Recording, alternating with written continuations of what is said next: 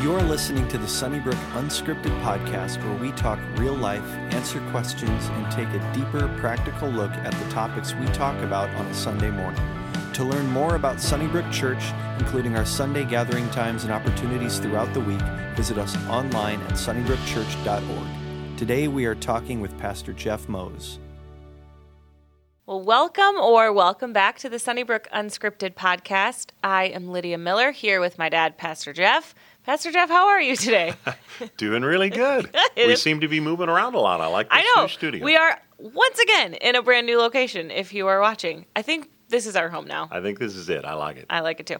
But we are starting today a new sort of mini-series where we are taking a look really at the church. We're going to take a look at traditions of the church, things that churches typically do that you've maybe just kind of followed along with but never really understood. Why do they do that way? Or why does Sunnybrook believe something different than my old church believed? Or why does one church do it this way and this church does it this way? What does it all mean? We are hopefully going to answer all of that with you in the coming weeks. So today we're going to start with membership. This is something that is timely because we've got a membership class coming up here at Sunnybrook soon, but we wanted to talk about church membership. What does it mean to be a member of a church? Why would someone want to become the member of a church? Can you be a member of multiple churches? What exactly does that look like? So let's start on the opposite side. Let's start with what membership is not. That's a good place to start. Thank you. My greatest fear always, especially as a pastor, is that people would think joining a church saves them. It doesn't. So I always say to people, listen, I want you to become a member of the church. It's a good thing, and we'll talk about that in a moment. But what I'd hate for anybody to think is that somehow church membership saves you. We talk about this often in the new members class, is the only way you're saved is through a personal relationship with Jesus Christ. I can remember doing door-to-door evangelism before and often ending up at a door and people would say, you know, why should I let you into heaven? What would you say to God? And they say, well, I was a member of First Reformed Church. I was a member of this place, whatever it might be. Again, it's not salvationary in nature. Obviously, recognize the thief on the cross never had church membership. And he was escorted into the very presence of God into paradise. So it always has to do with a personal relationship with Jesus Christ. And church membership doesn't save you. It's a good thing to have. Certainly there's some accountability and all those kind of things, and we'll talk about them. But I always want to remind people of the fact that that doesn't save you. Mm-hmm. So knowing that, is church membership something that is kind of like New Age, like we get all these churches around and so they start having people become members because then you can hold them accountable? Do we see this in Scripture at all? Yeah, we sure do. I think probably the best place to turn, you can certainly look at Acts chapter 2. There's a sense in which they talk about some of the components of being involved in the body of Christ in church membership. But I think the best place to turn is Ephesians chapter 2:19. In the Living Bible, it says it this way: you are a member of God's very own household. And as a member of it, you belong to the body of Christ with every other Christian. So there's this sense in which God's sort of calling us, I think, to be a part of a local body where there's some accountability. And he's reminded us, listen, the church is much like a family. And again, families can be big, they can be small, some can be weak, some can be strong. There's going to be a lot of different churches. But I think the idea is just simply this, is that we're family. We're brothers and sisters in Christ, and we want to hold each other accountable. We want to care for each other, pray for each other, visit each other when they're in a hospital and they're going through difficulties, all of those kinds of things. So we're a part sort of this family of God. And I think the Scripture would give you the idea that God expects you to be a member of the family. In fact, anytime it talks about church in the New Testament, you know, we could talk about the fact that there's this universal church, and a universal church is nothing more than anybody throughout all of time who's received Christ as their Savior. You're a part of this universal church all throughout the ages. But most of the time, if there's 300 references to this idea of the church, I think it's only used a couple of times with regards to the universal church. But every other time it talks about church, it talks about a local church, church at Corinth, church at Galatia, or your favorite, church at Lydia's house in Acts chapter 16.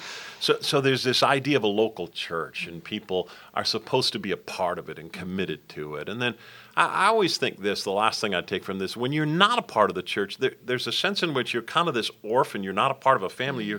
You're not getting support and encouragement and those kinds of things from people around you. So I think it's much like if you play an instrument, you got to be a part of a band. If you're a bee, you got to be a part of a hive. There's a sense in which coming together corporately is something good. Something happens that couldn't happen elsewhere. So I think Scripture gives us the idea, listen, find a Bible-believing church. It doesn't matter what style it is, whatever fits best for you. We don't think Sunnybrook is the end-all. I would just simply say find a Bible-believing church, join it, be a part of it. No such thing as a perfect church, especially since you and I are involved in it. But it's critical, I think, that people are involved in some local church. I think it was fascinating you mentioned this the other day. I think it was Rick Warren that said there are certain things that Scripture calls you to do that you cannot do unless you are a part of a local church. Yeah, Rick Warren said one time, and I've kind of held this in my mind. We often teach it in the new members class, but there's actually 30 instructions in the New Testament for believers to live out that can only be lived out through the church. One of them would be sort of this idea of putting your spiritual gifts into play into the body of Christ. So there's about 30 instructions that somehow can't be lived out just as an individual Christian, but got to be lived out through the body of Christ. And again, I just think it's critical people find a church home. So then let's talk specifically to Sunnybrook, because membership at Sunnybrook looks different than maybe it does with someone who became a member of a church maybe before they came to Sunnybrook. What does it mean to be a member at Sunnybrook? What does that look like? What does that entail? Yeah, I think we often think of sort of membership like we would with belonging to a golf club or something private, as if, well, what's the benefit for me?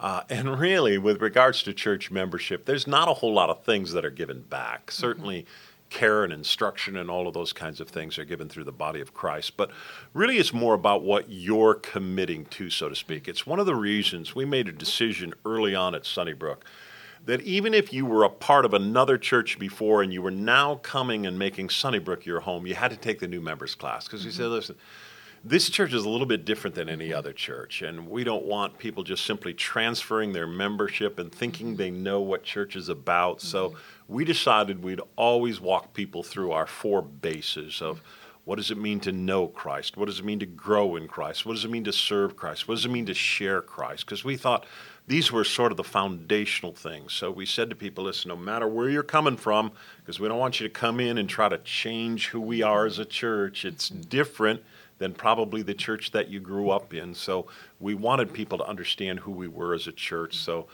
we've walked them through these bases so they'd make sort of a commitment. And we always say to people, listen, you can come to Sunnybrook for as long as you want and never be a member. But once you walk across that line of membership at a church, then we're saying, in effect, hey, listen, now we can hold you accountable. You need to know Christ. You need to be growing in Christ. You need to be serving Christ. You need to be sharing Christ. And again, not that some elder's going to come to your home and, if you don't. But we're saying, in fact, listen, we're holding you accountable. Once you stepped across that line of membership, you said, I'll grow, I'll serve, those kinds of things. So for us, membership is critical. It's probably more about what you're committing to than what maybe you're receiving from it. Yep. Now, my personality is someone where I don't like to walk into a situation and not know what to expect. And so membership class, I became a member back in high school, I think, is when I went through the actual classes. But if I'm coming to Sunnybrook every single week and I hear about membership class on Sunday morning, there's probably a part of me that's like, I don't know, that feels like a big, I don't know if I want to go. So for anyone who's kind of sitting in that camp, can you walk us through, what do you do in membership class? What all does it entail? What can they expect if that's something that they're a part of? Yeah, and again, those are the 4 components of it. But I would just say that the first base, so to speak, that BJ and I teach is critical. So we're going to go through salvation, what it means to be a believer, because again, we want to make sure there's only 2 requirements for church membership. One is that you know Christ as your Savior, and the other is that you've been baptized. And if you haven't been baptized, we'll baptize you at that point. But the only thing we see biblically to be sort of requirements for membership is that you know Christ and that you've been baptized. So first thing we start with is salvation. How do you know Christ as your Savior? What is sort of a commitment? And then we literally have leaders in the church sit at your table and we hear your testimony. At some point in time, we need to know that you trusted Christ as your Savior. Then we walk through sort of our statements of faith. Here's what we believe, sort of the core tenets. We've got our 8 essentials. We've got our 10 values. We walk through, hey, what makes Sunnybrook Community Church unique and different? What's the positions they hold on different things? We talk a little bit about our structure. We talk about how it's elder-led and what the elder body is about and how it goes about its business. We talk about our strategy to reach this community with the gospel of Jesus Christ and how we're going about that.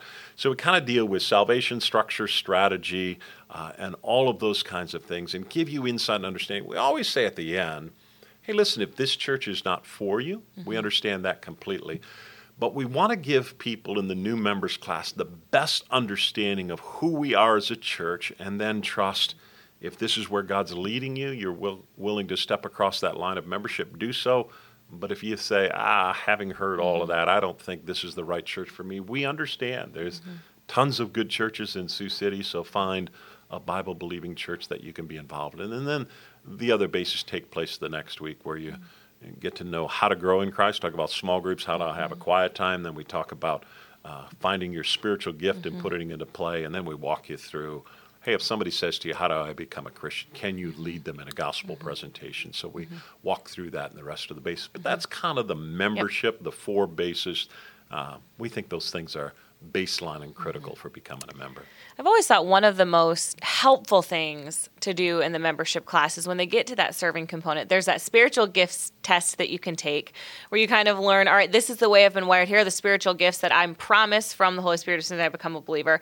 And then you have an opportunity to kind of flip through. I mean, the great thing about Sunnybrook is it is an incredibly big church. There's a lot of places to serve, but sometimes you don't know where those slots are. And so you have a chance to really look through all of those and see what might be a good fit for me, get connected to those ministry leaders, and really get involved. Yeah, it's one of our expectations of membership is that you would figure out what your spiritual gift is in sort of a passionate area. I mean, maybe you're administrative in nature and you have a passion for young people. We'll find an administrative role within the youth ministry to use you, but there's kind of a consultation that goes along with that. Here's some opportunities for you to plug in, but it is sort of an expectation. Once you step across that line of membership, you're going to be involved in serving. I always say this, when people come, there's a uniqueness to them that they sort of are like a color on a palette that best begins to paint this picture of Jesus for the world to see. So we want everybody to get involved. Yep. If you are curious about membership, we have all sorts of information on our website. You can learn about when our next class will be offered. We typically offer it twice a year, so you can find a time that would work well for you. Or maybe you're a member and you're not really sure where to serve. Maybe you've never had the chance to take that spiritual gifts assessment. That's on our website as well. And then all of the contact information, if you're looking to get involved in serve, is available on there as well. Thanks so much for tuning in this week. We will see you next time as we tackle another topic about the church.